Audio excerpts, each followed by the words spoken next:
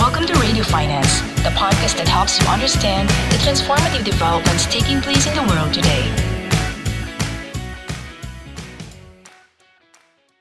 I truly believe the more time we spend on digital, the stronger will the NFTs be. So my fundamental question here for every single banker who is listening to this is, who do you think is really accelerating digitalization? Is it your chief innovation officer?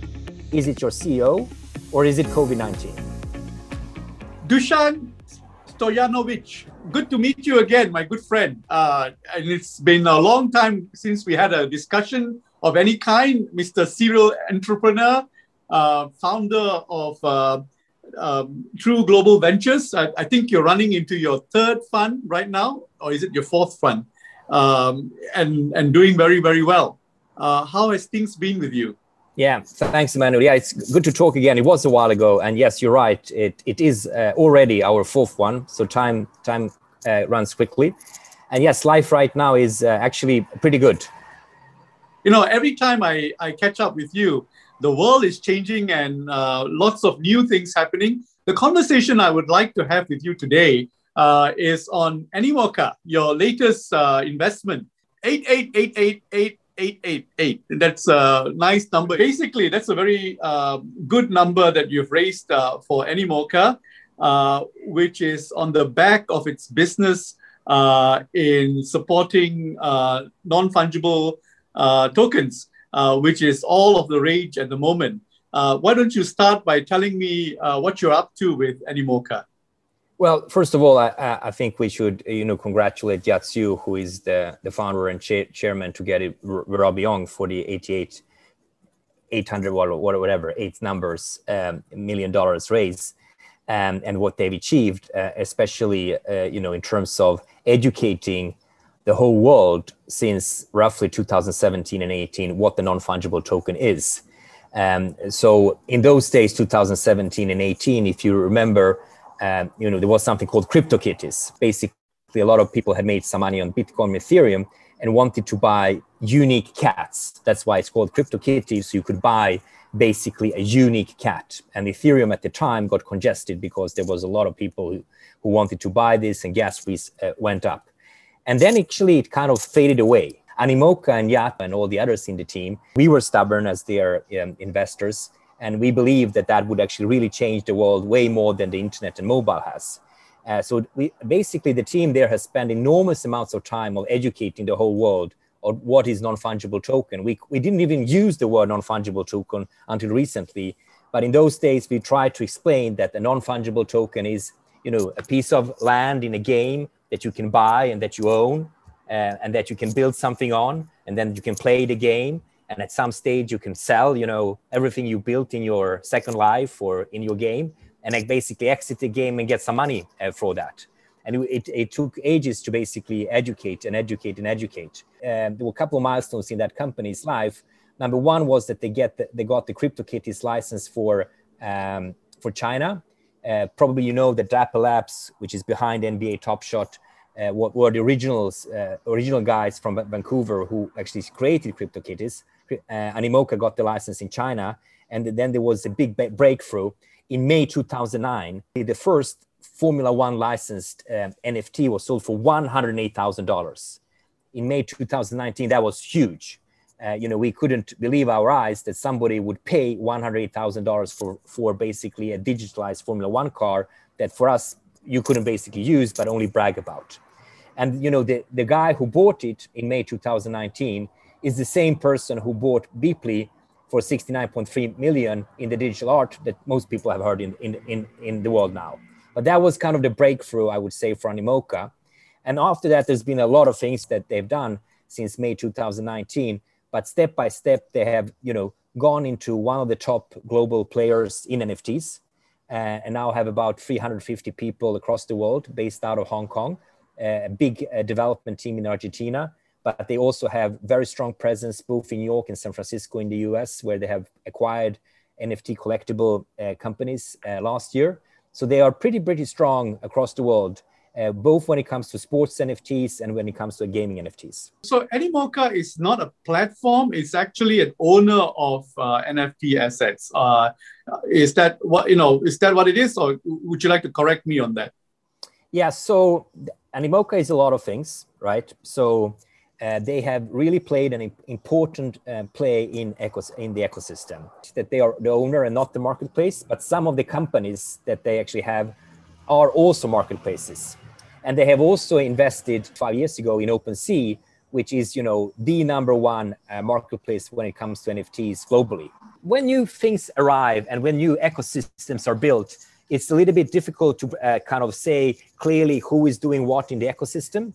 And I think one thing that Yat has done extremely well with Animoca is really to make sure that he's part of the whole ecosystem of NFTs, no matter if it's his own 100% owned subsidiaries or marketplaces. Yeah, I'm doing this conversation with you for the benefit of old-fashioned people, right? And the question they would have is for someone to put, or some investors to put $88 million on the table. We look at the balance sheet and say, what does it hold at the moment? It looks to me like Animoca has got real assets, although they are, virtual assets. But you have. Your original assets were games, wasn't it? It wasn't the NFTs. Yes, originally, like you said, it started as a gaming company. Actually, even before 2017, it was basically a mobile game for kids. And actually, it got kicked out for many different reasons from Apple Store in terms of their positioning there. And then the founders were thinking, how can they turn around this company and really position it for the future?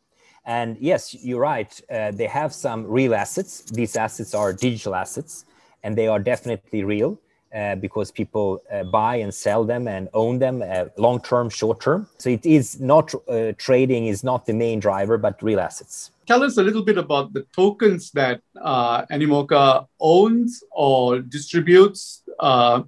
You've got REV and you've got Sand. So REV is exactly what we talked about, which was, that Formula One car, which was sold for $108,000 in May 2019. So once you buy a car, you kind of go, well, what are you going to use this car for? What is the utility for it? And in order to get a utility for it, you build a game. So they have built a game around Formula One. And in order to participate in the game and basically be able to pay for the different NFTs, well, you need a payment token. And that's where the token comes in. And so that's REV. And Sandbox, which Animoca is a majority owner of, where Truegle Ventures has also invested directly, is very much built on the lands that I try to explain. So somewhere in December 2019, which was 6 months after the Formula One car, we had invested, into Sandbox. And basically, they were explaining this, kind of Second Life concept, which those people that are my age maybe remember, which was about 20 years ago, that you can basically have, the real world in a digital world.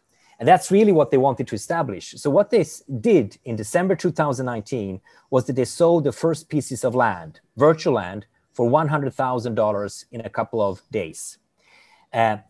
For us, that was a huge success in those days. And then they sold for $200,000 in February 2020. And then came March 31st, which was really, as you remember, COVID more than 15 months ago. People were staying at home, and they sold for more than $450,000 in 4 hours. Boom. That was the breakthrough at that stage. We sold for $800,000 on NFTs in August. And then every single transaction of the land that we were selling, we would be using Ethereum. Now, at some stage, we were saying, well, we have such a strong user case that you can buy, this land and potentially sell the land. So why don't we also introduce our own payment currency, which is then called Sand Token? We kicked out Ethereum and replaced it really with Sand. And as of September last year, that exists. So think about it, if you really want to explain it in the old-fashioned world, think about it as an eBay and a PayPal. eBay is, in this case, the game, and PayPal, in this case, is the payment mechanism. So it's basically a very strong, relationship between the two. And then the rest of the story for Sandbox, probably, they sold NFTs for $3 million in February this year. And then boom, 14th of April, they sold for 6 million in one day. So, and it keeps growing and growing and growing. And it's really making sure that you have true ownership in your game, that you can buy and also import assets from other areas. So I talked about Metakoven. I talked about, the first guy who bought the Formula One car for $108,000 and now Beepley for, 69.3 million. And basically it answers the fundamental question on what do you do with one of those collectibles once you have bought it? What is the utility for it? That's the kind of answer that Sandbox is trying to give for everybody who's bought NFTs. You can build a basketball stadium, you can build an American football stadium, you can build a museum, you can actually discover music and rock concerts. You can do whatever you want and import the NFTs from anywhere in the world to Sandbox. It's wonderful that you're talking about Metakoven, right? And his space is called Metaverse, that universe that he created. I just want to get to the mechanics of Animoca's business. So you have digital assets, you have digital token, you are a platform. The revenue feed, is it from the capital gains on the token, or is it from the gas fee, as they would call it, from the transactions? There are very many revenue streams across the platform of Animoca. But to give you one example, I told you about, all these virtual land. So for instance, that example I gave to you when they sold for 800,000 in August last year, for 3 million in February this year, and almost 6 million in April. So that is basically generating revenue. Whenever you buy and sell that piece of land in the game, it's generating, depending on the game, some other 5 to 10% of revenue. So these would be two very important revenue streams that is recognized. And the revenue is recognized in the forms of the token or the SAND token, right? No, not in this case. The token itself is just, I would say, a payment mechanism that actually is facilitating all those transactions, right? So that's why the relationship is so close. What happens is exactly what you pointed out, that the more NFTs are being bought and sold in the marketplace, the demand for the token increases, which means actually that the token price potentially increases. So it's obviously linked to the activity, but I would still say it's like eBay, still eBay and PayPal. eBay, they have revenues there for whatever is being traded. And the more it's being traded on eBay, the more the demand for PayPal is there. The eBay, PayPal analogy is so old-fashioned. We should just leave that. It's a totally new dimension. The token is both a store of value as well as a transaction device. And I think that people who don't understand this new universe just want to know whether it's monetizable. Ethereum is far more monetizable. Yeah, so the difference would be that whatever you did with PayPal, right, you would never be able to sell that to somebody else. That's really why the financial systems have been kind of a little bit negative to a lot of these developments. Because really, those who should be adopting it and have started to adopt it is PayPal. You can actually accept Bitcoin. You can buy and sell a lot of stuff in the PayPal wallet. So that's really, I still think, that's when this starts to become big, when all those traditional players are also starting to be part of the ecosystem. Yes. So the difference between PayPal and the token is that the token is the asset in itself, is an asset in itself. Is the transaction mechanism, and interestingly, it's also a potentially a technology in itself. There are things happening on the token front that are developing and growing. One interim question: what fear do you have as an investor that the NFT phenomenon is no different than an ICO, which came and then the regulators sort of pulled it down and put it in its place? It's still there, but it's not as big as it was when it first started. What sense do you have that NFT is not a passing phenomenon? Well, I think you need to look at it. Did ICO solve any global problems? Can you name one? Did ICO solve any global problems? It monetized. Well, it was an alternative capital raising mechanism. Exactly. So it was a fundraising mechanism, right? So in itself, it might solve some fundraising potentially problems for some startups, but it didn't solve any fundamental problems in the world. It was a way to finance your companies. So let's compare that to NFTs.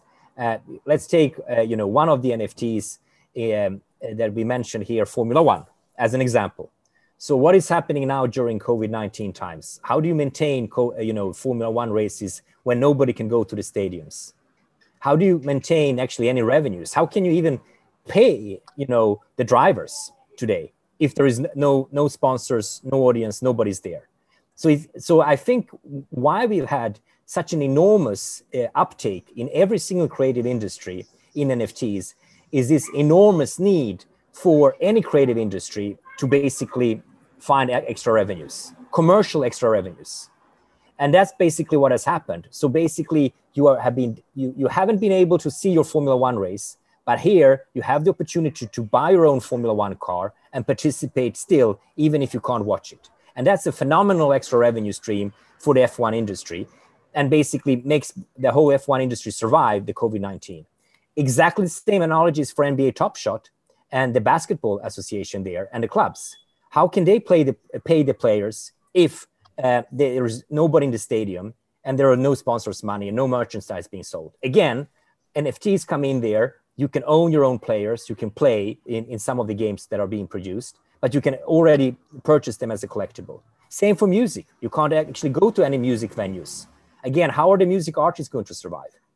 So it's basically solving a huge problem for any creative industry right now, and especially during COVID-19. The main reason why the NFTs have exploded during the first quarter of 2021 is actually COVID-19. Now, you would argue that once COVID-19 is over, then maybe the need for NFTs is going to be gone. You can have different views on it.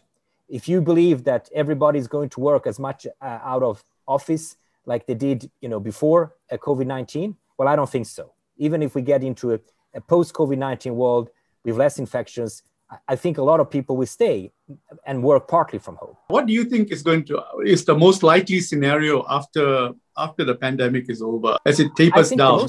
I think the most likely scenario after the pandemic is that actually it's going to other areas, because we have only started to look at the NFTs in creative industries. We mentioned film, video, music, gaming, art, right? We haven't mentioned even non-profit organizations, what you can do with the Red Cross in terms of tangible assets that you get in exchange for your donations. I truly believe the more time we spend on digital, the stronger will the NFTs be. So my fundamental question here for every single banker who is listening to this is, who do you think is really accelerating digitalization? Is it your chief innovation officer? Is it your CEO? Or is it COVID-19? Those who have built, bank branches for Deutsche Bank in Europe, they know the answers. The Deutsche Bank branches are not there anymore. So I think this change is permanent and it will not be reciprocal. And the NFTs are exactly there. Wherever a digital actually happens and is accelerated, the NFTs can be used in every single industry, not just the creative industries. So the money that Animoca has raised, what is it going into? Is it to buy more assets, or is it to develop the technology further? Now, and also related to that, the token itself, I'm very curious about the fact that you have your own token instead of Ethereum. How much more work can be done on the token to create a utility element into it, or into them? You've got several tokens. Before I answer that, just give you one last statistics. Today, we have between 700,000 and 800,000 NFT wallets in the world. We have 135 million crypto wallets. We have 5 billion users of creative industries. So this with the NFTs is really, really just the very start. Now, when we go back to your questions, which is basically saying, where is the money going to go for Animoca going forward? They have been very strong in doing acquisitions until now. And I think they are very, very good at turning around companies. So I think one of the main focus areas will be to basically do 100% acquisitions. They have loads in the pipe and will continue to do that. Of course, some of it will go to just purely organic growth to develop further all the games that have been done, including marketing and get the big masses of the 4 billion people to use it. So I would say this would be two proceeds of the proceeds of Animoca. I'm happy to talk to Animoca for ages, but then you should really go into an in-depth interview with Yat Siu, who is the CEO and the founder of Animoca. What I can tell is just from an investment perspective, where True Global Ventures has been there and supported Animoca, we believe as a fund that this space, which we call entertainment and gaming, is an area that we want to have a first move advantage, and we want to continue to invest in that area because we are actually very, very bullish about it because, as I mentioned before, we believe that this is bigger than internet and mobile. So we as a fund basically invest in 4 areas. One is entertainment and gaming, which is this NFT piece that we mentioned. Another piece is AI and blockchain. A third one is financial services and blockchain. And the fourth one is infrastructure and blockchain. So let me talk about the fourth one, which is infrastructure and blockchain, and relate that to what we talked about on Animoca. So when you do a transaction, which is pretty big, like the 69.3 million transaction of Beeply, there is still, to basically fuel this growth, we're going from 700 to 800,000 wallets to maybe the 135 crypto wallets or the 4 billion gamers that we have there. You need robust, basically, infrastructure so this actually really works smoothly because there are still a lot of small problems out there in this ecosystem. One of them is very simple. When we do a transaction of 69.3 million cross-border, we need to know who is who, the KYC, the AML piece, and all that. So we believe that identity and basically global identity solutions that can actually fuel together the identity solutions in one country to another country and basically making sure that we have the KYC and AML there is going to be more important than ever, given this digitalized world and this cross-border payments world, which is exactly happening in NFTs. There is nothing more cross-border, I would argue, than actually NFTs. It's definitely not local. So the whole issue about getting digitalized identity is actually, I think the innovation from the NFT is going to push that area. We've been talking for so many years about that all these processes should be digitalized. I'm a true believer that areas like NFTs are going to push that at the forefront of innovation. And I'm very, very bullish about those areas. On the technical front, I have many questions for Yat Siu, including gaming as a platform, as opposed to sitting on HTTP or the World Wide Web. You actually create entire communities around yourself for the gaming platform to be a platform in its own right. I think you're right there that the social element of the gaming platforms are extremely important, and that's why we got interested in all this, because we basically are all originally from the payments industry. And when we see that intersection between social and payments, that's when we get really excited as investors. So one of the main reasons why we invested was this passion for Formula One, for basketball, for a virtual world, for gamers. When there is such a strong passion and you have a payment mechanism linked to that, that's when it can become really, really big. So for us, this was like new WeChats, new PayPals, but in the completely digitalized blockchain world. And that was actually one of the main reasons why we invested originally. If you have an exit, and actually that's a nice tie into the second part of our conversation, which is private markets, right? But just before we get into Forge, if you have an exit for a business like this, what would that exit be? I take it that you have no intention to exit it at any point in the near future, but what are the sort of reasons for exit, not mechanisms for exit, whether it's public markets or whatever, but it's more like for an investor to enter a very brand new platform like this. When in the platform era, it was easy to see the exits. If you invested in Amazon or Grab, there are reasons why you enter any one of the series as they go up the line. And then you exit at some point where the technology is mature, the market share gets very clearly defined and all that. But for the gaming business, for the token business, what are the exit mechanisms? We are still a blockchain equity fund, so we don't invest in tokens. When it comes to Animoca, we've been supporters there for a pretty long time. So we are invested in Animoca from True Global Ventures 2, 3, and 4. So what that means is when you have a $1 billion valuation, you start to think if you are potentially, going to do just a traditional secondary, and see if you want to sell what you originally invested. So basically just the standard thinking there. And given that this is such a big thing, which we believe is NFTs, we decided that True Global Ventures 3 is not actually selling anything at this $1 billion valuation. Obviously not TGV4 because we recently invested. With TGV2, which has started in 2013, yes, we did sell, what we originally invested, which is overall peanuts compared to what we have. So we still believe, that is kind of an interesting part of, that we took some money back. But why didn't we take, more money back, like the initial investment from all 4 funds? Fundamentally, we believe that Animoca can become a $10 billion company because the growth rate they've had in trust revenue, they've gone 4 times revenue between 2018 and 19, 4 times between 2019 and 20, and 4 times now between 2020 and 21. So that is really hyper growth. And given that, we basically want to stay longer. And we believe that, this company could have a value of about $10 billion in the next 12 to 24 months. That's how fast it's growing. And that's how exciting this industry is from an exit point of view. And I do want to mention that because it's a little bit of both a European and some parts in Asia, a sickness to actually take money, except for China maybe, to take home the initial investment and even exit too early. Because people haven't had, that much experience with actually unicorns. So people tend to say, okay, I did 3 times, 5 times. There is some liquidity. Let's sell everything off. But what I've seen since True Global Ventures is really a global partnership. We have European, we have Asian, we have American partners, right?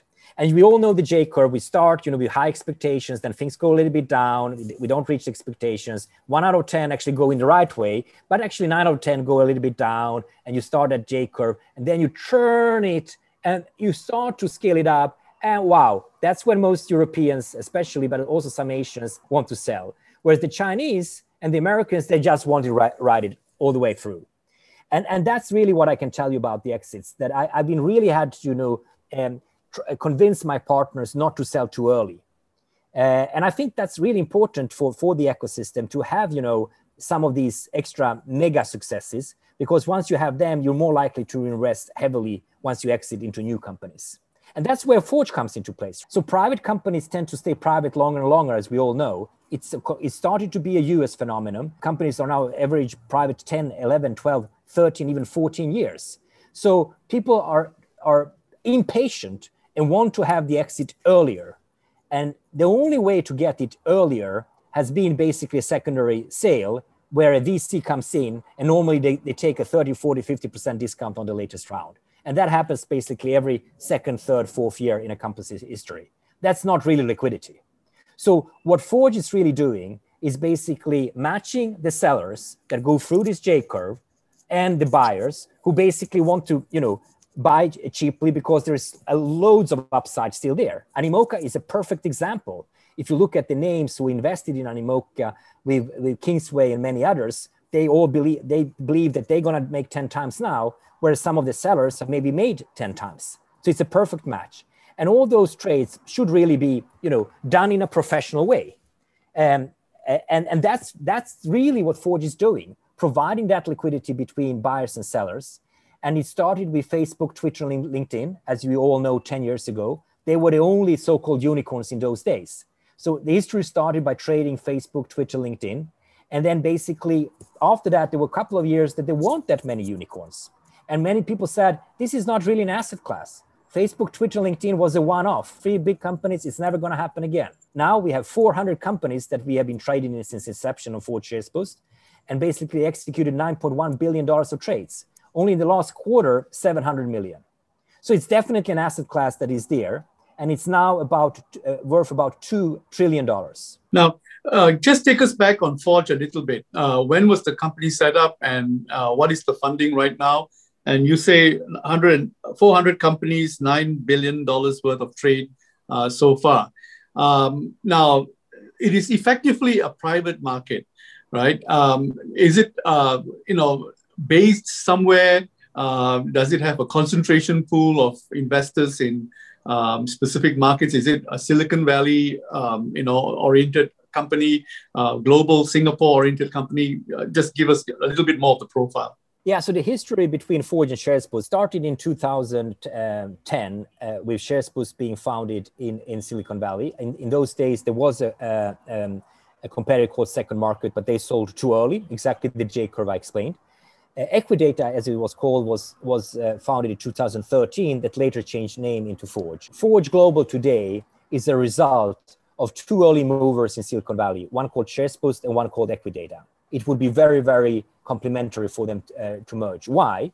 Because actually at that stage, SharesBoost had about 300,000 individuals accredited investors, whereas Forge had 50,000 mainly family offices as investors, about 350,000 investors. So if we were to merge these two pools of investors, which are completely complementary, it could become one unique marketplace with way more liquidity than we have seen ever. So that was basically the fundamentals why we agreed roughly a year ago to merge the two entities. And then the merger actually, after SEC approval and so on, only happened November 9th. And then after that, we basically raised money on the same valuation as November 2019. Obviously, the merger and the approval took way longer than expected. So the overall fundraise is actually $150 million. It is a US company with the majority of its revenue still in the US, and with the majority of the companies being traded still in the US. But what this fundraising of $150 million actually brings to the table is, number one, the lead investors is Temasek, based out of here in Singapore, which we believe is going to open up, for Forge incredibly the whole of Asia and the whole of the world, because Temasek is investing everywhere. We hope that it will also give some extra benefit to Singapore itself, where I actually live, because the Singapore Stock Exchange has some liquidity, but not maybe that much for tech companies. So it could be a second liquidity venue also here. So it basically opens up really Asia for Forge. And also Deutsche Börse went into this round with 50 million, which is an existing investor. And that opens up Europe completely for the company. And lastly, we have also Wells Fargo, obviously, from the US. So we're very, very bullish about the internationalization of the platform. Where does Forge play? The seed and then the series A, B, C, D, E, F, G, where is its sweet spot? Is it pre-IPO? If there is such a thing, or there is no intention for an IPO, but to keep the valuations in private hands? Yeah, so if you were asked valuation-wise, it's somewhere between 250 million and 30 billion. So companies that are valued, within that range. It needs to be tech companies, and they need to be VC-backed. So I think that would be the three things that kind of really hold it completely together. And what you will see also, which is a COVID-19 phenomenon, the last 15 months, people have learned how to make investments through a Zoom call, not meeting the entrepreneurs, and actually doing it on documentation and data. So here again, the COVID-19 has been a huge accelerator. This quarter, as it says in the press release, they did 700 million of volume, and I think that it's actually 270% more than a year ago. So the growth is enormous. Like I said, it's not just because Forge is a fantastic company. It's just that the market is ready for this, for the same kind of fundamental reasons as we expressed. Actually, just before Forge, there are any number of companies like Forge that want to be a marketplace for private capital. What is the critical success factor that creates the liquidity, that finally creates the momentum that it's able to run on its own? Because the initial phase is the difficult part. As you say, don't know when is the next thing coming. But now you start to see a flow, and then there comes a flow of investors as well. Yeah. So I would at which point does a company like Forge, make that breakthrough? The really momentum breakthrough has been in the last 15 months, really. But what has been driving that? So if you look at it from a seller's point of view, if you have, invested in all these companies, you're going to go and try to sell your shares where there are buyers. You don't have to go to one shop. You can go to a couple of shops, and you're going to go and see where there is a bite. And if you have made 10 times, 20 times, or 30 times money, you're probably pretty happy to pay a substantial commission if you can get 10 to 20 times money. So you're basically looking for the best price, and you're not that incentivized actually on keeping the commission level low. You just want to make sure that somebody's buying for a high price. So from a seller's point of view, you really want to go where there are most buyers. And that's what Forge SharesBoost has. But the second piece, on the buyer side, until recently, a lot of people have said, these valuations are crazy. They're so high. Why would I buy, in a company that I have so little information on? And that is actually what has fundamentally changed during the last 15 months. That given that we have $9.1 billion of trades and we have data about those, and these are proprietary data points, we can almost like in a private Bloomberg show exactly the data points for every single transaction. For instance, Palantir, when it was private, the private markets more or less established the pricing of the direct listing, because that's the only data points that somebody would have doing a direct listing.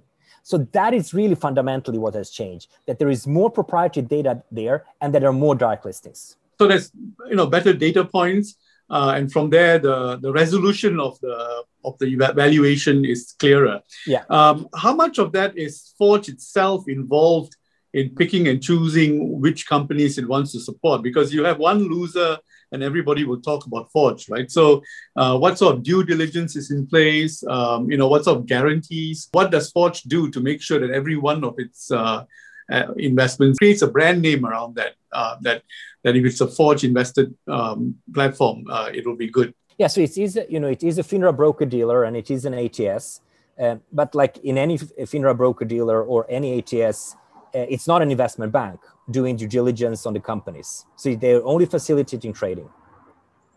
So that's not the role. Okay, but it's been able to avoid adverse reactions or adverse deals that would have affected the brand of the company or of the platform. Absolutely. Right? So the companies that you want to be traded there, that they are basically backed by top tier VCs, because the top tier VCs have done a proper due diligence. They're not responsible for due diligence, but that's basically how commercially you make sure that you have really good companies there. Yeah, so therefore, it's the investor community that validates the investment, and Forge is the platform. In the last 18 months, from after COVID started, the public markets have come back on. You mentioned Palantir. Palantir went public last year. So, suddenly public markets are just as attractive as private markets, or so it seems.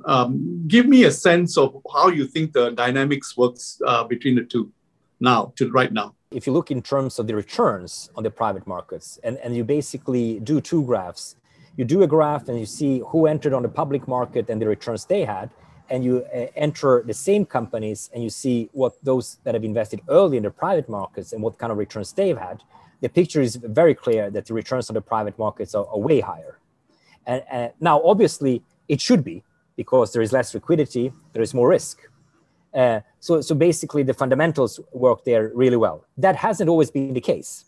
If you remember Facebook in 2013, a lot of investors went in on a too high valuation. The IPO came and it went straight down. And that could have almost killed the private markets, secondary private markets at that stage. It didn't, but there was quite a lot of trust lost for a year there. Now that's when you have three companies which are unicorns and one is too heavily a part of the overall total sum. Now when you have 400 and start to basically build the indexes of how all these 400 companies have gone, you start to have actually really strong data points. So for today, there is a no-brainer that the returns are higher in the private companies trade. Now, in order to buy in private companies, it's a different mindset than in the public, because again, there's way less information. Even if we have $9.1 billion of transactions and all that data, it's still way less than in the public markets. So the skill set for somebody buying in the second market is different on the buy side than in the public markets. How is the culture of the skill sets expressed in different geographies? Chinese money, anything above 200 million, not a problem. You go to Southeast Asia, they tend to be so much smaller. US, again, it's West Coast, East Coast, it's different. How are the cultures in each of these different ecosystems represented on something like Forge? Yeah, so I would say in general, in terms of institutional investors, there are way more secondary funds in the US, only specialized in buying private market shares. So that is really a US phenomenon. Now, having said that, basically taking the risk, in the Middle East, in Hong Kong, in Singapore, in actually buying, a private company from a family office, for instance, is definitely there. And the willingness to do that is definitely there. So putting a bet on it outside of these secondary funds is very, very strong in Asia. And that's one of the reasons why Forge wants to expand, to Asia before Europe. Now, in China especially, the price discovery for private market shares has been very complicated. So whatever is being sold on the Chinese private markets, sometimes has been seen as, being pushed too much on the sales side and inflating, basically the price too high. So having a platform with a lot of more data points is actually very, very, very welcome. So it's kind of difficult to generalize, but I would say in China, the price discovery mechanisms of Forge are very, very interesting. And for the whole buy side in Asia, to get access to the absolutely most interesting US Silicon Valley companies is very, very interesting. So there we see some of the kind of short-term things that I think will happen in Asia in the next 12 months. China, no matter Forge or any other company, as you know, the model needs to be tweaked and needs to be really well personalized. So I think it's too early to say, that big vision, how it's going to work in China. All we can say is that without doing anything at all, we already have strong interest, basically just by word of mouth. And that we managed to trade some of the Chinese unicorns, both on the sell side and the buy side. What is True Global Ventures investment in Forge? And you mentioned Temasek, you mentioned Wells Fargo, that's a bank. Other traditional banks or exchanges who are invested in Forge, just the profile of the investors themselves. So that's the three main ones that I mentioned that came in this round. Forge is really big for us because we invested originally in SharesPost, which is part of the merge, way back in 2010. So we've invested in 2010, 2011, 2017, 2018, and now in March 2021. So we've actually invested 5 times into the company. So same there from an exit point of view. We were looking at should True Ventures 1, 2, 3, or 4 exit anything of this.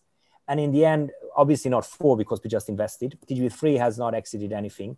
TGV2 hasn't exited anything. And TGV1, actually, some of our partners, because, they are coming out of age now, they've been with us for 10 years. We basically bought them out to basically stay on the cap table of Forge. We really believe that this is just the start of the beginning, even if we've been invested in the company for 10 years. For all the reasons we mentioned. Amazing. Dushan, always great to catch up with you because I get an insight of what it feels like in the venture community, and the things that are making you excited, which are going to be redefining the industry. Now, what's interesting here is that you mentioned that you are, that the way True Global Ventures is invested is gaming, AI, FI, and infrastructure. Now, FI and blockchain, how's that different from infrastructure and blockchain? Give me some names in terms of traditional financial institutions that you're invested in, or is it traditional at all? FI and blockchain. Why do you have that category? Both AI and infrastructure can go across verticals. The infrastructure can serve many different areas. Identity, to give the example, can be a wonderful solution for Forge, for instance, when they do more cross-border payments, as much as it can be a wonderful solution for the NFT trading that we were talking about. So clearly, it's an infrastructure play that can be helped in many different verticals. And sometimes, the competence of our investment committees, those who know financial services would also know infrastructure. But we have decided to give it a different angle because infrastructure in itself always takes longer in terms of building it up and growing it. So we believe that from a vertical point of view, that kind of patience is needed when you build up infrastructure, as opposed to, let's say, gaming, where you can see results quicker. So we wanted to have an investment committee of 10 people. We have only solid infrastructure competence so that they're actually patient enough when we build up those infrastructure companies. So that's mainly the reason. Dushan, this conversation can go on. I'm going to be able to catch up with you in a short while when I see the NFT revolution work its way through. And I do want to speak to Yetziu on the technology front, on the frontier of his business and the technology just taking him forward. So thank you very much. Thank you very much. Take care, Emmanuel. Cheers. Bye. Thank you for listening to Radio Finance. For more content, visit the Asian Banker website and follow us on social media.